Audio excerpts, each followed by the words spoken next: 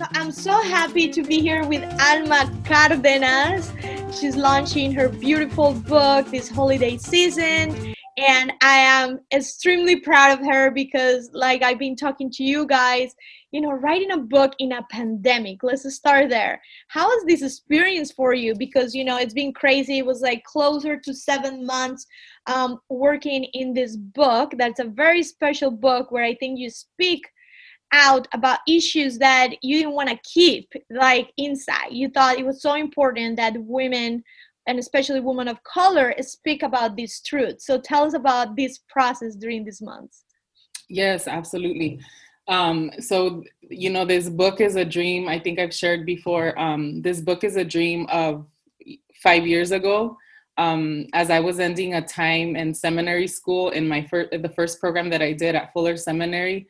One of the things I said is in 5 years, I want to be writing a book about the toxic imbalances that do not allow women of color and youth to flourish in these traditional faith spaces. And so then life and everything happened, and, you get caught up in the routine of your everyday life. And so, before we even knew that like COVID-19 was around the corner, we had already exited toxic spaces that had been home and family to us for many, many years. And so as I was like finally slowing down and unraveling from the rhythms and everything that I was doing, I finally asked God, so now what? And then that's when God reminded me, remember you said you wanted to write, like this is your time to write. So I don't think there could have been a perfect time for, I mean, I know this COVID-19 season, it's not a time to produce for everyone, but I feel like it's the perfect setting that came in my way to actually slow me down even more, to actually take the time to write this book that I don't think had COVID-19 not come, I don't think it would have happened. So for everyone out there that wants to learn about this book, Runnings from the Desert, what can they expect to find inside this book? Because it's very special. You have English, Spanish, you have reflections, you have poetry. Tell us a little bit about what they can find. Yes, absolutely. So, the original dream was to write my own story about, my own reality and the different toxic systems that I navigated in the faith space that I grew up, and also like in different workspaces that I have been a part of since I've been working literally since I was 13. And so it was interesting because as soon as, I was reminded it's time to write, I followed the voice to Davina's writing retreats and then to the book production class.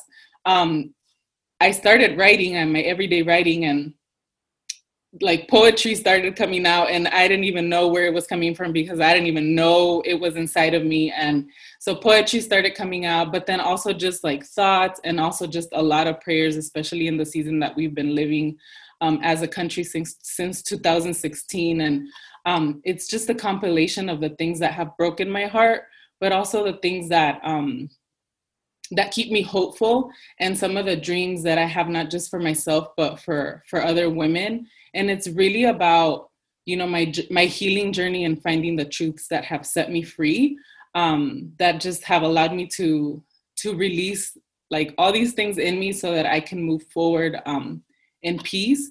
And in the process, I hope that other women and youth will be inspired to share whatever's been in them that does not allow them to be, their fullest selves, and be encouraged to find their own truths that set them free. Because my road isn't going to be anyone else's road, but I just hope that in the process, women and youth would be encouraged to find what it means for them to be, healed and free, and live into the truths that set them free, and uncover those like beautiful gifts that were never necessarily affirmed for us growing up. That's awesome. I think you just answered my next question, which was, what is your hope that, your future and your readers get from this book? And I think that's so beautiful that maybe through your own journey, and like you said, things that maybe were heartbreaking for you in your own community of faith and all these spaces you navigated can also illuminate other people like you just mentioned. So what else do you think people will find in your book that would maybe make them relate to the things that you have lived? Um, that's a great question. I think one of the things that constantly keeps coming up as the book is not out yet, but I have been able to share my manuscript with people. And one word that keeps coming out as a response to the work as they read it is it's very thought provoking. It makes me think about things that I have never thought about before. And so, yeah, I think it's a very thought provoking book around realities that I don't know, maybe some people never thought about before that might make them think about, what it means to live into their God-given gifts and even who God is and even what sacred faith community means as they read through my book, and then just be okay with it, like denormalize from what we thought had been normal and reconstruct what normal will be for us. That'll be for our holistic well-being. That's beautiful. And so for people that, because this class was super special, Latinx writers from all over the US. And usually, as writers or creators, it's like a solitary journey. And this time we got to do it collectively, which was so magical. I think you can agree. What was your experience during this Alegria Publishing, collective that we had during this year as you wrote your book? The experience has been really transforming, to be honest, because I don't think I would have been able to make this dream come true had I not had a community of people, like encouraging one another to be accountable, to show up, to create. And as fast as the whole process felt, like if I hadn't had this structure, another 5 years would have gone by without me doing it, because I feel like some people like you are super gifted and like just having an idea and running with it. But for me, I feel like I need that community and that structure to like get me from point A to point B to point C and point D.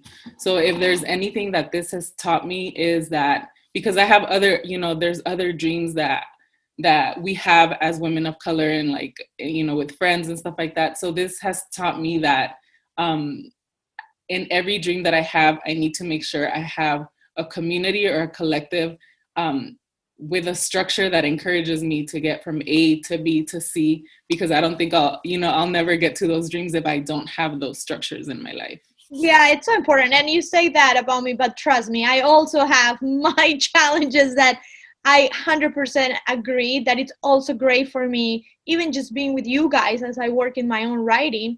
It was just magical. And I'm so happy that you were able to, because you attended the retreats before, but that you were able to commit and just live this whole experience. And now we're going to be holding your book in the next 2 weeks, which I'm so proud of you. So thank you so much, Alma, for being with us and for bringing and sharing this book with all of us and our community. Thank you. And don't forget to connect with us via social media at Alegria Magazine. We would love to hear from you, as we are always creating new stories from our community and around the world, because your story matters.